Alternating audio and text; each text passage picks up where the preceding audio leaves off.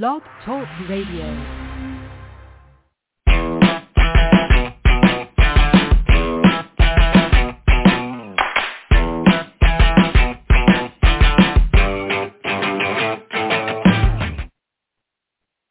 Good afternoon. It's Friday, October 7th, and I am Michael VanDervort, and I'm here with Robin Schooling. Robin, we're doing a live episode of Drive-Thru on Blog Talk Radio, and it worked. So I'm ecstatic. How are you? I am also ecstatic, and I'm so glad that we scheduled a visit together to the Drive-Thru once, because it just seems like it's been forever. Because I've been crazy busy. You've been crazy busy. We lived through hurricane, so good to be back. I think actually, I don't know when the last time we did a show was. I know I was very, very blessed and privileged I'll use big fancy words to get to hang out with you in June for the first time in a while and see you in person. I know. When we didn't attend SHRM but hung out in New Orleans around the SHRM event with Yep. you and I and a bunch of other friends. That was pretty cool. I enjoyed that a lot. But it feels like that's the last time I talked to you, but I'm not sure that's true. And I think my neighbor's firing up a weed whacker. Let me go find a better spot. Keep going. Okay. Yeah, it's. I feel like we've done something since then, but maybe not. And that's like 3 months ago already. Yeah, no kidding. We may have done a live show with some of our hosts, John and Crystal and Dwayne. We may have done a live show since then. That's what I was thinking. But anyway, it's been a while, and I haven't been good at all because of being so busy with other stuff about scheduling guests, guests for our show that aren't you and I, or me doing some shows that I've been doing with John Hyman.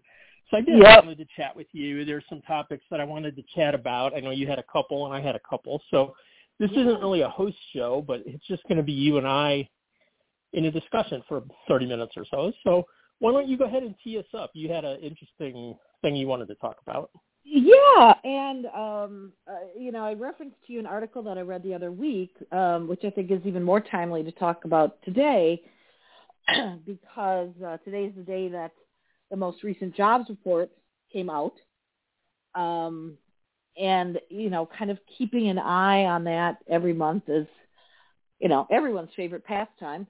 But, it's just we're in such an interesting moment here when we look at this intersection of jobs and the labor market. We're looking at, recession. We're looking at inflation. We're looking at the housing market,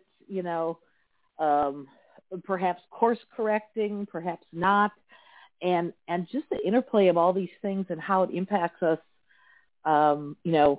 working in HR or adjacent to HR, is always fascinating. But we're really at this such a moment right now with all these forces coming together. So I don't know if you saw the jobs report yet, but it was positive in that.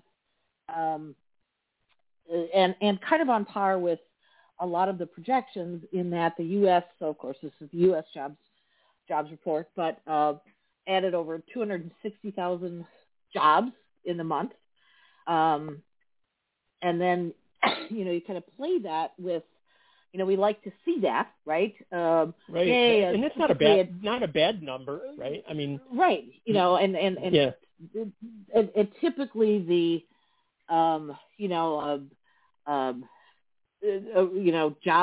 job growth, a strong labor market.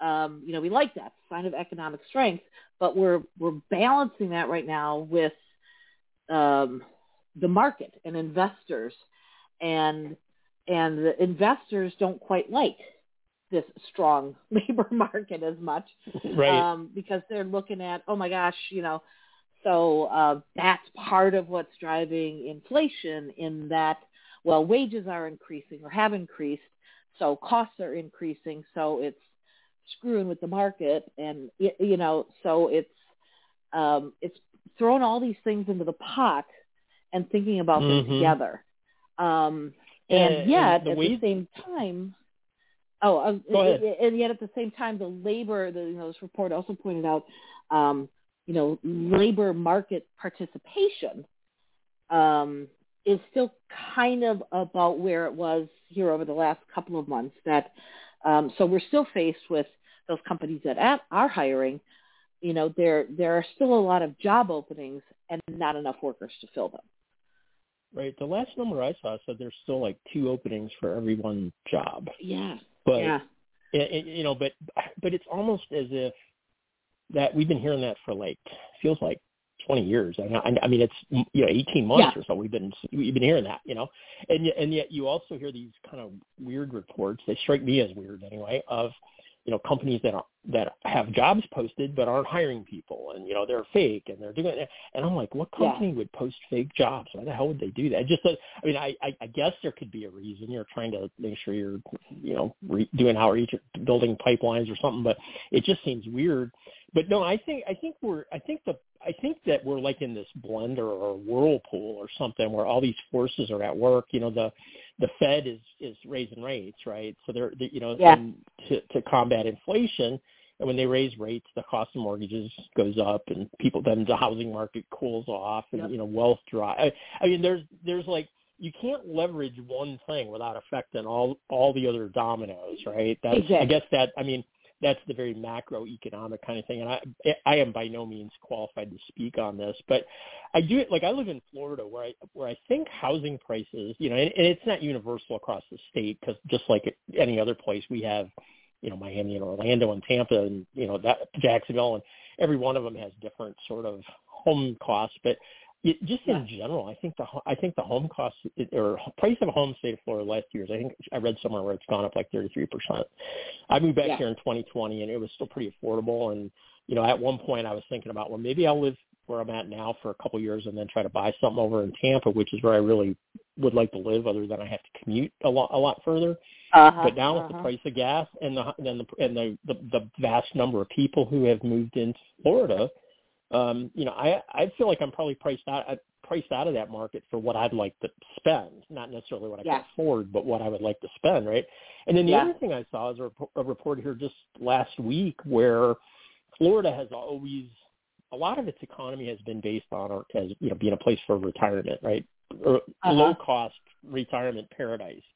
And there's, like, I live in a 55 plus community here in Lakeland, and there's hundreds of these things all across the state of Florida. And they started this, they started those in the 80s, cheap housing, communal living, get a pool, pay an HOA fee, they take care of your lawn. I mean, it's pretty good, actually. It still is pretty good, but people, they can't, the price of the rent for the lot, because you don't own it outright. It's not like owning a home, right? You own the house. You don't own the land, so you got to rent it. And it's going up so fast now that it's beginning to price people out. And part of the blame is just inflation, but another part is the freedom of the work from home, remote work era, which is letting people flood down here who couldn't get here before because they were tied to some other market, right? So we're seeing that. I know Boise and bunch of Phoenix, a bunch of other cities and states are seeing the same thing. And then you've got like the not HR tech, but you've got the tech world, Silicon Valley, going through what seems to be a semi-invisible but pretty serious slowdown, right? Like across the board. There's a lot of layoffs. Because that's the other topic we were going to kind of verge, and I think they merge here. Is like, I know I've seen, and I know you probably know more than I do because you swim in that world more than I do. There's a lot of recruiters on the tech side who've lost their jobs in the last year, 6 months to a year, and they're struggling to find something else in the same space, right? So, I don't know how you fix all that. Definitely is interesting times for sure. Yeah. Well, and one of the other interesting article that came out last week that I read was a study, some research that was done by the Federal Reserve Bank of San Francisco, and they released this last week, and it was kind of getting at that point. And of course, the headlines of various iterations of this article were kind of clickbait in themselves. But the gist of their study, what they released, was that they were drawing drawing a line from the increased demand for working from home. They're saying that increased demand of people wanting to work from home accounted for 60% of the price hikes in housing between just before the pandemic and this past November. So for this 2-year period, they're saying, when we're in the throes of the pandemic, that housing prices were rising.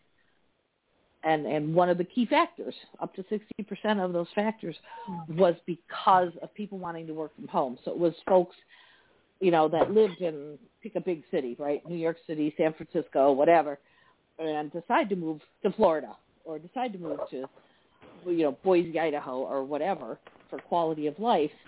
And so that demand for the workers, like, I can live anywhere.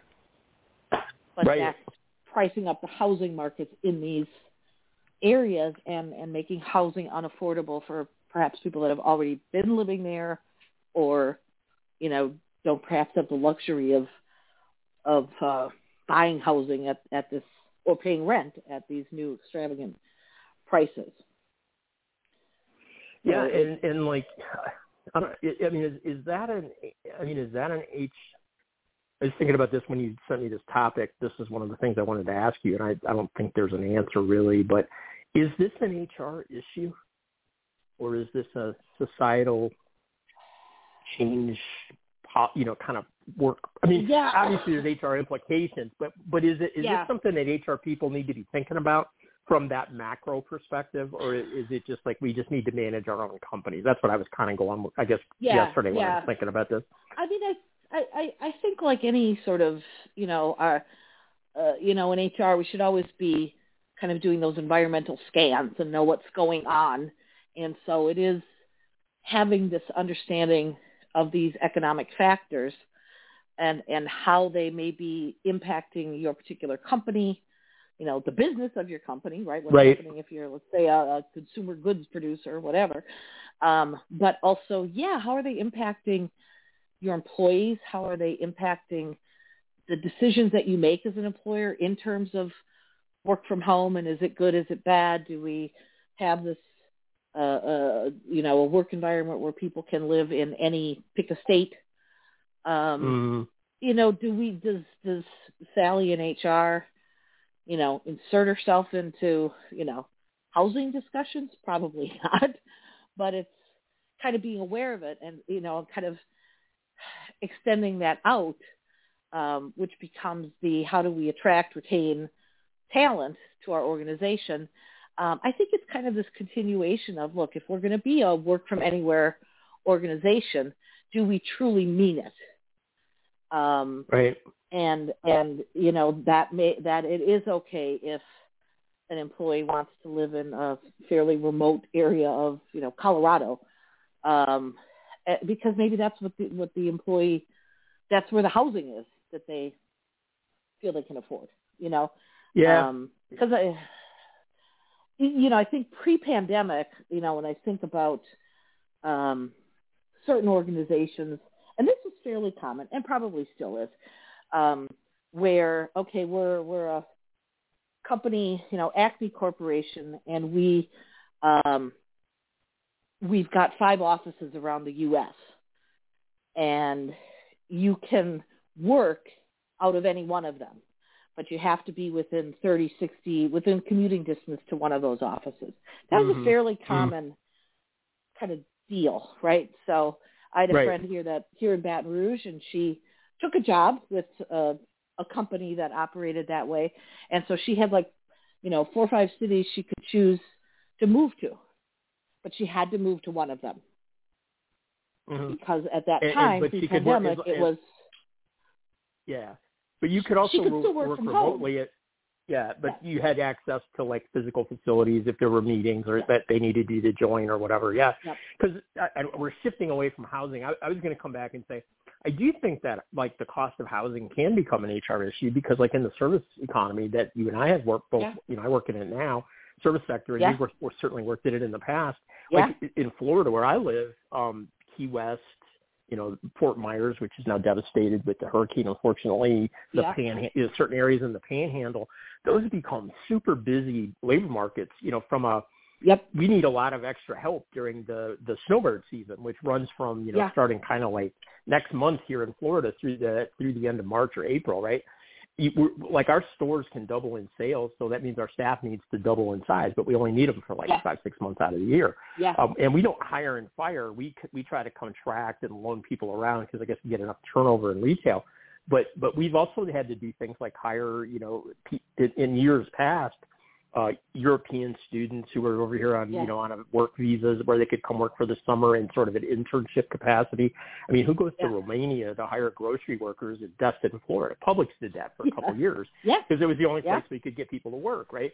So, but the problem is with all that, so there's a demand problem, where you don't have enough workers in the market price that you need, but they also, even if they come there, they can't really afford to live in the area, so then they either have to be put up by the company or they have to be commuted in from far away. And so your labor market, these kind of changes can screw with your labor market. I don't think it's universal, except for in Florida maybe where the price of housing is just going up across the state. Yeah. But I don't think it impacts some industries more than others, and probably it impacts certain sections of the labor pool more than others, but I definitely think it could be an HR issue. I just don't know how you impact it.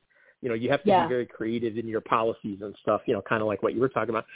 I want to pivot back to what you were talking about, though, for a minute, that whole idea of remote, because that is one of the challenges for employers beyond, morale and how do you communicate and how do you manage people remotely if you're 100% remote, is like, how do you manage the complexities of somebody who was hired in, let's just say Baton Rouge, because that's where you live. Somebody's hired in Louisiana, and they decide they want to move to Nevada, and you don't have any other employees in Nevada. As an employer, I mean, it's a choice, right? Because you've got to probably set up, you've got to pay Nevada state taxes, assuming they have any. You've got to pay unemployment. And if you have 50 people and you got one of them in each state of the United States, you've suddenly got an extremely complex organization from a payroll and a policies, just simply administrative policy, following the laws of the, so like it sounds great in concept, and I mean as an employee, the flexibility, I love the idea of that, right? If you can achieve it, but on the other hand, it does come with a lot of costs, both tangible and intangible for employers. So I can see why they aren't ready to embrace it wholeheartedly unless you're a certain kind of organization, Yeah. Well, anyway. Yeah, we. Go ahead. I have done that, and we, when we were still Paradise Group prior to our joining Cielo, so we had employees in. At any given time, anywhere from 15 to 18 states. And there might be one person. But if it was the right candidate and they brought the skills that we needed and whatever, well, we added that state. and we, maybe had one employee in a given state. But, yes, the complexity of setting up the accounts and getting all your unemployment and workers' comp and your taxes and, everything set up, making sure you're following whatever the labor laws are there. Of course, as we know, every state is different with various assorted things. Some states you can only purchase workers' comp coverage, for example, through the state, as opposed to having your own policy. Some states, of course, have mandated leave. Some do not. Some have paid leave. Some do not. So managing a multi-state workforce, if you're a large enterprise, you've either probably been doing it already or it's not that big of a lift. Small, mid-sized businesses that I think discovered that shift to that during the pandemic and now are still dealing with it, that's where the company really needs to decide what ahead of time, I think, right? Where, how do we operate? Can you live in any U.S. state or not? Or are there 10, 12, 15, whatever states, and we'll employ people that live there. But if you move out of that state to a state we don't have employees in, we don't employ people there, you know? Yeah, and then you have the other question, which is a smaller subset of that, which is there are people who have moved internationally or want to work internationally for 6 months or something, and you know, what do you do? I mean, how do you deal with that, right? Because you still, if you're a U.S. citizen and traveling abroad, even if you're working only part time, if you have earnings in the country, you have to pay some. I mean, you have to pay taxes there. You potentially have to have a visa there, but you also have to pay taxes back here. And to ask the employer to be sort of the clearing hub of that, in a lot of ways, is you know, at some point, I just don't think. I guess what I'm seeing there is I just don't think employees understand the nuances behind the scenes of that kind of request. Right. Not that they shouldn't don't make it, right? I mean, they just don't get it. But I think then, you know, people think, well, why is this employer so unfair? How hard can it be? And it's not insurmountable, but it's complicated and it's costly. And you have to determine as an organization, to your point, you have to determine as an organization, is it worth it for the talent that they're bringing back, right? I think it becomes a kind of an individual decision rather than a company, you know, like a universal proclamation by the company, unless they just decided, we just want to let our people work everywhere because that's our value and that's the quality of life we want to provide to our workforce, and it becomes like a retention and recruiting strategy. I mean, I could see that, you know, but you've then bought into the idea that, we're willing to bear the cost of all this other administrative stuff, right? So, and that may be what you guys did at Paravis. That may be exactly what you were saying. So, it's perfectly valid. It's just difficult, and I can understand why a lot of employers are reluctant to do it. You want to talk about HR Tech for a minute? I've never been. I've never been to the show at all. I can't believe you've never been there. I'm going to try to go next year. But anyway, so this was kind of like the big comeback, right, from the pandemic and everything. And I heard it was, I mean, they had ran 1 year ago or so, I think, but this was like the first time it was full on, like, you know, the olden days. And I heard it was an amazing show and record-setting crowds and all kinds of stuff. So tell us a little bit about it. It was, you know, let me tell you, it was great to be back. And you know, I've been at a couple of smaller events here this year. When I say small, I'm talking, you know, a couple thousand people as opposed to, you know, probably close to 10,000 with all the exhibitors and everything. But this felt, it felt, you know, we're back, right? It is such a good show. And you know, I was reminded yet again when I was there this year, why I've always liked it and kind of why I've talked about it so much is because I think many HR practitioners think it's not for them because they see the tech in the name and, oh, well, I'm a recruiter or I work in benefits or whatever. And they think, well, that's really not my jam. I'm not going to go. But it's about the technology and, you know, what's currently out there, what's being developed, what's being worked on, how this work technology can help us as HR practitioners. That's always obviously the key element of the show, but it's so much more than just technology because the breakout sessions and the content is very, or I think it's good for HR practitioners. Things are very solution oriented, but because we're talking about a solution to come in and help us do our work. So the content, when you go to the sessions and you have conversations with people, it's very much here was a problem we had.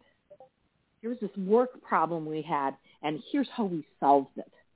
And the solving is really, it's based on strategy and thinking something through, but it's enabled, and the solution comes because the problem resolution is enabled by the technology that exists. So there's just so many learning opportunities for people who think they're not techies to go in and make their HR function better. I think some of the key kind of conversational topics and buzzwords, if you will, but kind of like the hot button issues, lots of talk about skills, and a little bit different from reskilling, upskilling, you know, that's embedded in there, but a little bit different from just talking about that, which we've been doing for a while. And it's much more now about how are we hiring? How are we thinking about skills? How are we tracking for example, our existing workforce and what their skill sets are, and then how do we leverage what they currently have? How do we develop them into a different way? How do we reorganize how we do work within our organizations? And it's not so much, well, people are on a team or they have a certain title. It's much more about who do we have that works for us and their skill sets, and where can we use them, even if it's on a different team, on a different project, in a different part of the business. And so thinking about skills in the context of both hiring, retention, development, and then how to use for the betterment of the business. Kind of like a big talk. And then another, it's always kind of danced around the edges, but there were a lot of solutions focused on like wellness, well-being. Okay. Really, so Mm-hmm. wellness. Mm-hmm.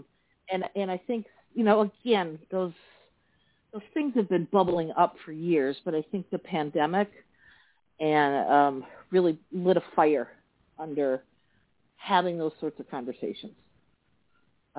Yeah, what I remember, like, when I first started seeing tech, and I mean it's been a while, and I've never really been like I was never somebody that worked on a lot of tech-driven projects in my assignments, right? As labor relations, people often don't get involved in that. But, I mean, I had enough touches that I kind of know what it feels like, and been through an SAP conversion or, from Oracle to SAP or whatever. So, I mean, you have to do that sometime in a 30-year career. But I've never gone out and, like sourced a software solution and, dragged it through the implementation like a lot of people do. But when I've been involved with them, what it seems like a lot, not at a conference per se, is that you get like, let us give you a demo, right?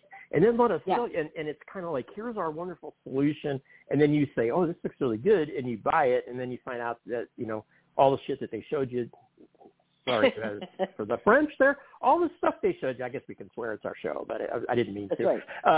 All the stuff they showed you looked good, but it's really hard to implement. Most of it doesn't work the way they told you. And, it's kind of it just becomes a huge burden to try. So I think a lot of people that are like me that don't touch this stuff much, tend to shy away from the conference for that reason. I don't mean to say a lot of people shy away from the conference, but I think there's that's where that perception that you talked about, that the practitioners don't necessarily view that show as a place to go. What you're saying, it sounds like to me, is it's a lot more about, here's a case study, here's a client we worked with, here's the problem they had, here's how I went through. This is how our tool helped them do that. The practitioner probably says, oh yeah, without this solution from UKG or whatever, we could have never done this, and this was, we got some really great benefits here and some unplanned, some unplanned benefits that they didn't even tell us about, but we were able to do that. So that would, I think that would resonate. The other fear I always had, just as we do sometimes at SHRM is, there's just so many vendors there. Is it a pitch fest, right? Just trying to attract your business. So I was curious about how the vendor hall was and how that feels. I know you did a few times, but from a practitioner perspective, how does that work? It's like any other event, right? Okay. Am I on far more mailing lists now than I was on, prior to the show? Of course, absolutely. Yep. I hadn't even taken off on the airplane on Friday from the show and had a whole bunch of, great to meet you, because they scanned my badge, right? So, bless you. Like anything, thank you. Like anything else, you weed through it, right? And it's their job to do the reach outs. That's what they're there for. I don't hold them responsible for doing it. And the folks that I do want to follow up with or take a look at something, I'm going to do that. So. Yeah. So, but you would overall recommend that somebody that doesn't really deal with tech on a regular basis could still get a lot of value out of that conference. Absolutely. Yeah, I've heard many people say that, and yet still I haven't been able to figure out how to. I don't know. I guess it must be timing, because like that conference, in a couple of years ago, that would have conflicted with my planning for Q, and I don't know. This year I had a couple other, I was supposed to go to Inspire HR last week, but I didn't, thanks to Ian. I had to bail, and then I'm going to Q, and then I've got something else coming up in November. So, I already have 3 conferences on the schedule already. So fitting another one in, and especially one that's in Vegas, which I hate, it drops. I know everybody loves it. I guess the first 48 hours aren't too bad when you're hanging with your friends, but after that, I burn out on Vegas really fast. So, anyway, thanks for the summary, because I know we didn't kind of have that on the script, but I was thinking about it earlier in the day. So I'm going to switch. I had a couple I wanted to talk about, and we're down to like 15 minutes because this is I always love talking to you, but it goes by fast. Evergreen topic, right? But I happened to post a video from our friend Jason Lawrence, and this morning I posted it over on the Evil HR Lady Facebook group, which is like 25,000 members strong, which is huge. And I'm a moderator over there. We're one of 6 moderators. And I'm actually going to have the Evil HR Lady crew of moderators on the show for an episode next week. We did one about 6 months ago about the group. And we're going to do sort of a behind the scenes look at how we moderate, which is it's been very interesting. Because it takes a lot more energy and thought than most people who want to post on a Facebook group would think. Just like hiring somebody in Montana when your company's in Pennsylvania might require. Anyway, we're going to do a show there. I'll invite you. I didn't ask you the time, but I'll invite you, and if you can make it, please join us. But anyway, the post this morning was I just posted Jason's thing, which is essentially a video 5 minutes long or so on getting rid of the dress code. And he said he showed up in Vegas at a tech conference wearing his travel clothes, which was T-shirt and jeans, or T-shirt and shorts because it's hot. It was in the summer. And he said everybody at the conference was dressed in like business casual stuff. And he said, he knows the tech industry well enough to know they didn't work through a pandemic. And in fact, most of them don't go to the office dressed in business casual. A lot of them wear shorts and T-shirts, right?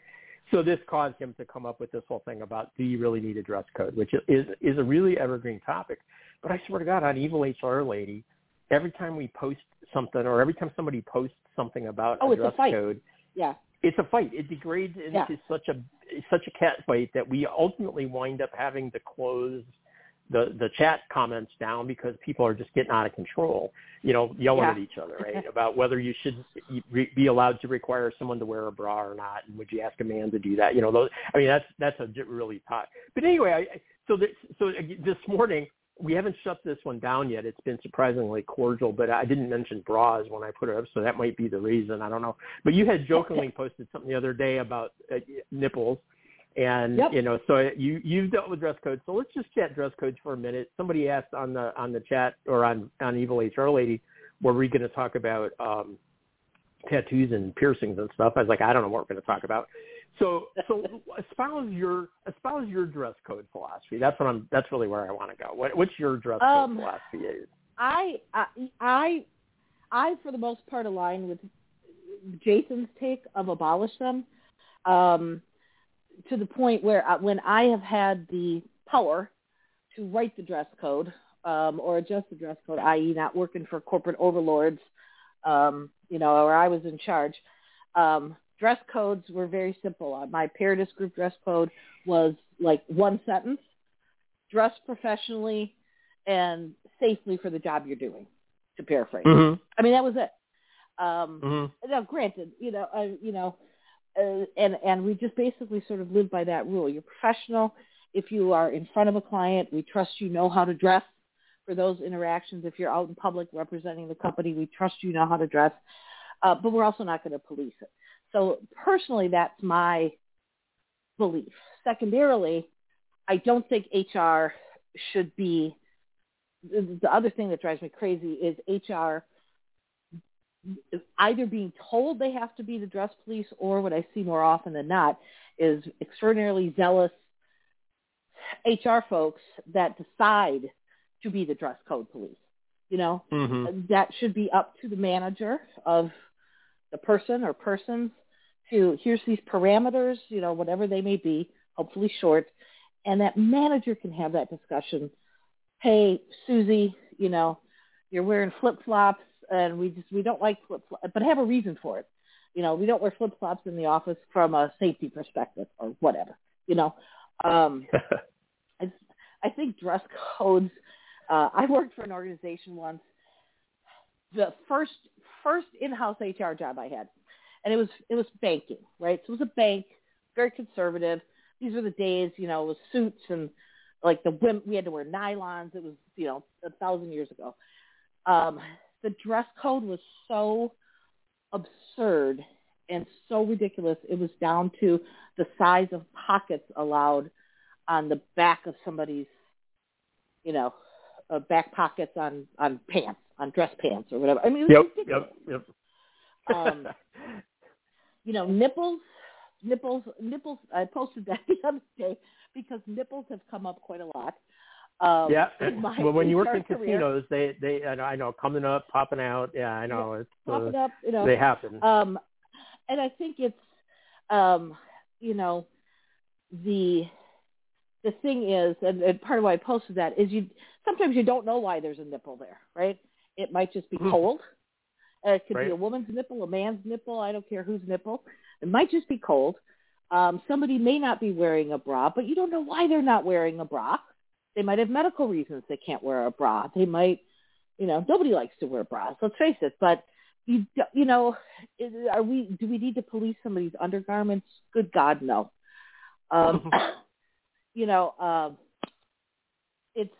It is such a hot button topic, and I think the one word that over time we're starting to educate more people on, to really think about using this word, because folks in those discussions will often say, well, that's not professional, but we want to maintain a professional environment. The word professional is meaningless and often rooted in still, let's face it, sort of this, 1960s, what did people dress like, in the Mad Men White shirt, office. tie, blue pants, jacket. IBM look from the 60s. Yeah. White male, blah, blah, blah. And you see that no doubt. Grades assigned to hairstyles and the tattoos and everything. It's just, it's not, we just need to banish that word, I think. I think that quite a few people on the post that I put up this morning, I mean, we didn't have thousands of comments or anything, but there was a fairly good discussion with two sides. One was, drop them. You don't need it. Just manage the individuals that get out of line and let everybody else manage themselves like adults, which they should be. Yep. There was an equally loud voice, I would say, that without being dramatic and hysterical like they often get in those conversations, said, no, we need to have some guidelines. And one lady posted, you love, the Betty and Susie and all that stuff, names for HR ladies and whatnot. This was the funniest thing I saw on Facebook this week. She said, nobody wants to be dealing with booty butt Betty or tight testicles Ted wearing their hot pants, short shorts. Like, I agree with that. I don't want to deal with that either, right? But so I thought that was pretty funny. So the idea that you would have, like you said, you had dressed professionally for your situation, that makes sense to me. And then if somebody does something that isn't considered that, which isn't discriminatory or whatever, then coach them on it, right? That seems to be my, minimize the rules, minimize the measuring, the length of the garment, how far that gets so crazy. And who enforces that stuff anyway, really, and consistently, I mean, I think it's different. I think if you're in a situation like where I work, we have customers, so we have uniform requirements. I think that it makes sense to have, that way people know who works in the bakery and who works in the customer service area or whatever, Disney, whatever. There are certain industries, and then there are safety concerns, obviously, healthcare, the scrubs make sense. So, I mean, definitely some industries and some professions probably require a more detailed dress code. I think overall, clothes should just be able to be worn and be comfortable, and you shouldn't have to worry about it too much. You start getting into things like, bad messaging, naked ladies, naked men, whatever, then that becomes coaching situations. And then I want to touch on I don't care about tattoos and piercings. I mean, I know some people find them offensive. I know some people think they're weird. Some are super extreme. But I think it goes back to the same question about how do you decide to let somebody live in another state if that's the only employee you have in the state? How big of a talent are they? How much do they bring to your organization? Do you care if they wear ear gauges? If they're your fastest, picker in a warehouse? Do you really care? Or, are they your best salesperson, but, they wear false eyelashes to work every day and it's a dude? Maybe you care, maybe you don't. I mean, it's just, it's a judgment call, and I guess I wish we could be more kind of open about it, but we want to put people in buckets and stuff, right?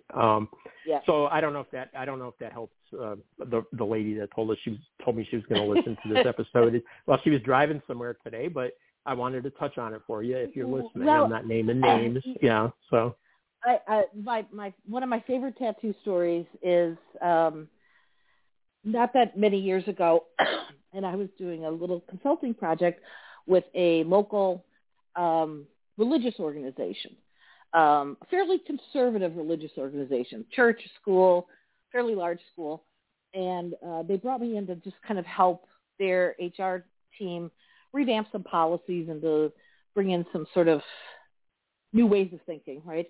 And one of the areas we tackled was their dress code policy, because they had one, again, fairly conservative, and they were faced with, and they had a student policy for their students at the school, and then they had the employee policy for the students of both the church and the school. And they were relooking at the student policy because that policy even said parents of the students could not have tattoos. That's how conservative they were. And so they were really, kind of getting with the times on that, and they wanted to look at their employee policy. And I gave them a lot of credit because they were very uncomfortable with this. They kind of went against everything. They were getting applicants to be teachers, 22, 25 years old, new entrants into the workforce who were coming in with tattoos. And they didn't want to. They realized we don't really want to lose these people. Everything else matched up. They were believers in the faith. They were a religious organization, so they kind of the faith doctrine and all this. But they said, you know what? We may have been holding on to this for 50 years, but times have changed, and we want to take a look at it. And it was just, I was amazed, and proudly amazed that they were just even willing to have that conversation. It was hard for them. Yeah, in the same thread this morning, somebody, I forget exactly what she said, why do we have to continue to devolve society or devolve propriety or something like that? Like, in other words, she was pretty pro dress code, this particular person, right? That, of course, there should be a professional attire, that kind of, which is, there's a place for that thought, right? But I don't know that allowing people to wear jeans to work versus Dockers or, slacks instead of skirts or whatever, I don't know that devolves society or devolves propriety or whichever one she said. That starts to me to sound like that's where you're holding on to the old and not really enough about the new, even though maybe athleisure clothes might not suit every business, right? We have 2 minutes left, so we're not getting to SHRMnanigans unless you want to just touch on it real quick. Sure. Well, I want to just touch on it real quick. I made an off-the-wall point a couple weeks ago on social media. I received my ballot to vote for the SHRM Board of Directors candidates for this year because I'm still a member despite my not super satisfaction with the organization, but I remain a member. And I noted with interest just the conversation that only 2 of the 5 candidates that were presented to be on the board had HR experience. The other 3 came from different industries. One was an accountant, one was with the ABA or something.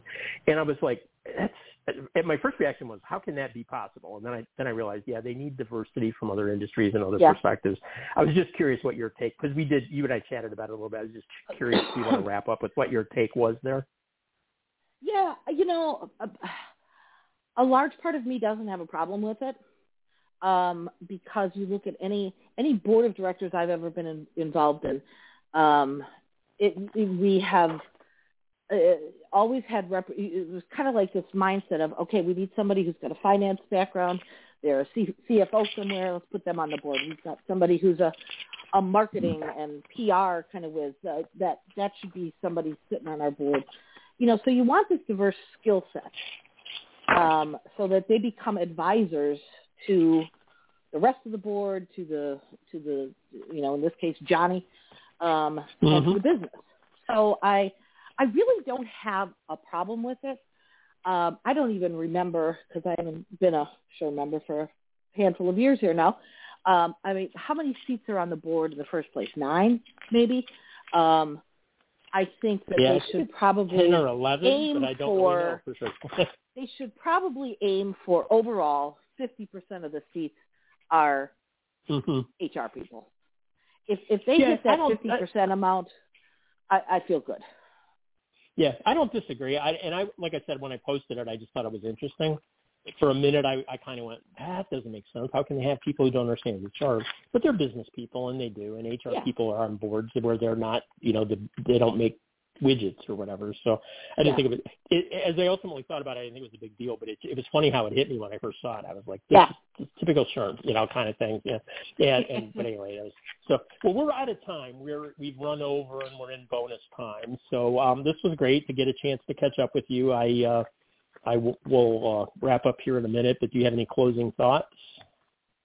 No, it's great to be back on the drive-through, and as we say all the time, Michael, we'll get back on a consistent schedule one of these days. 2023 is coming soon.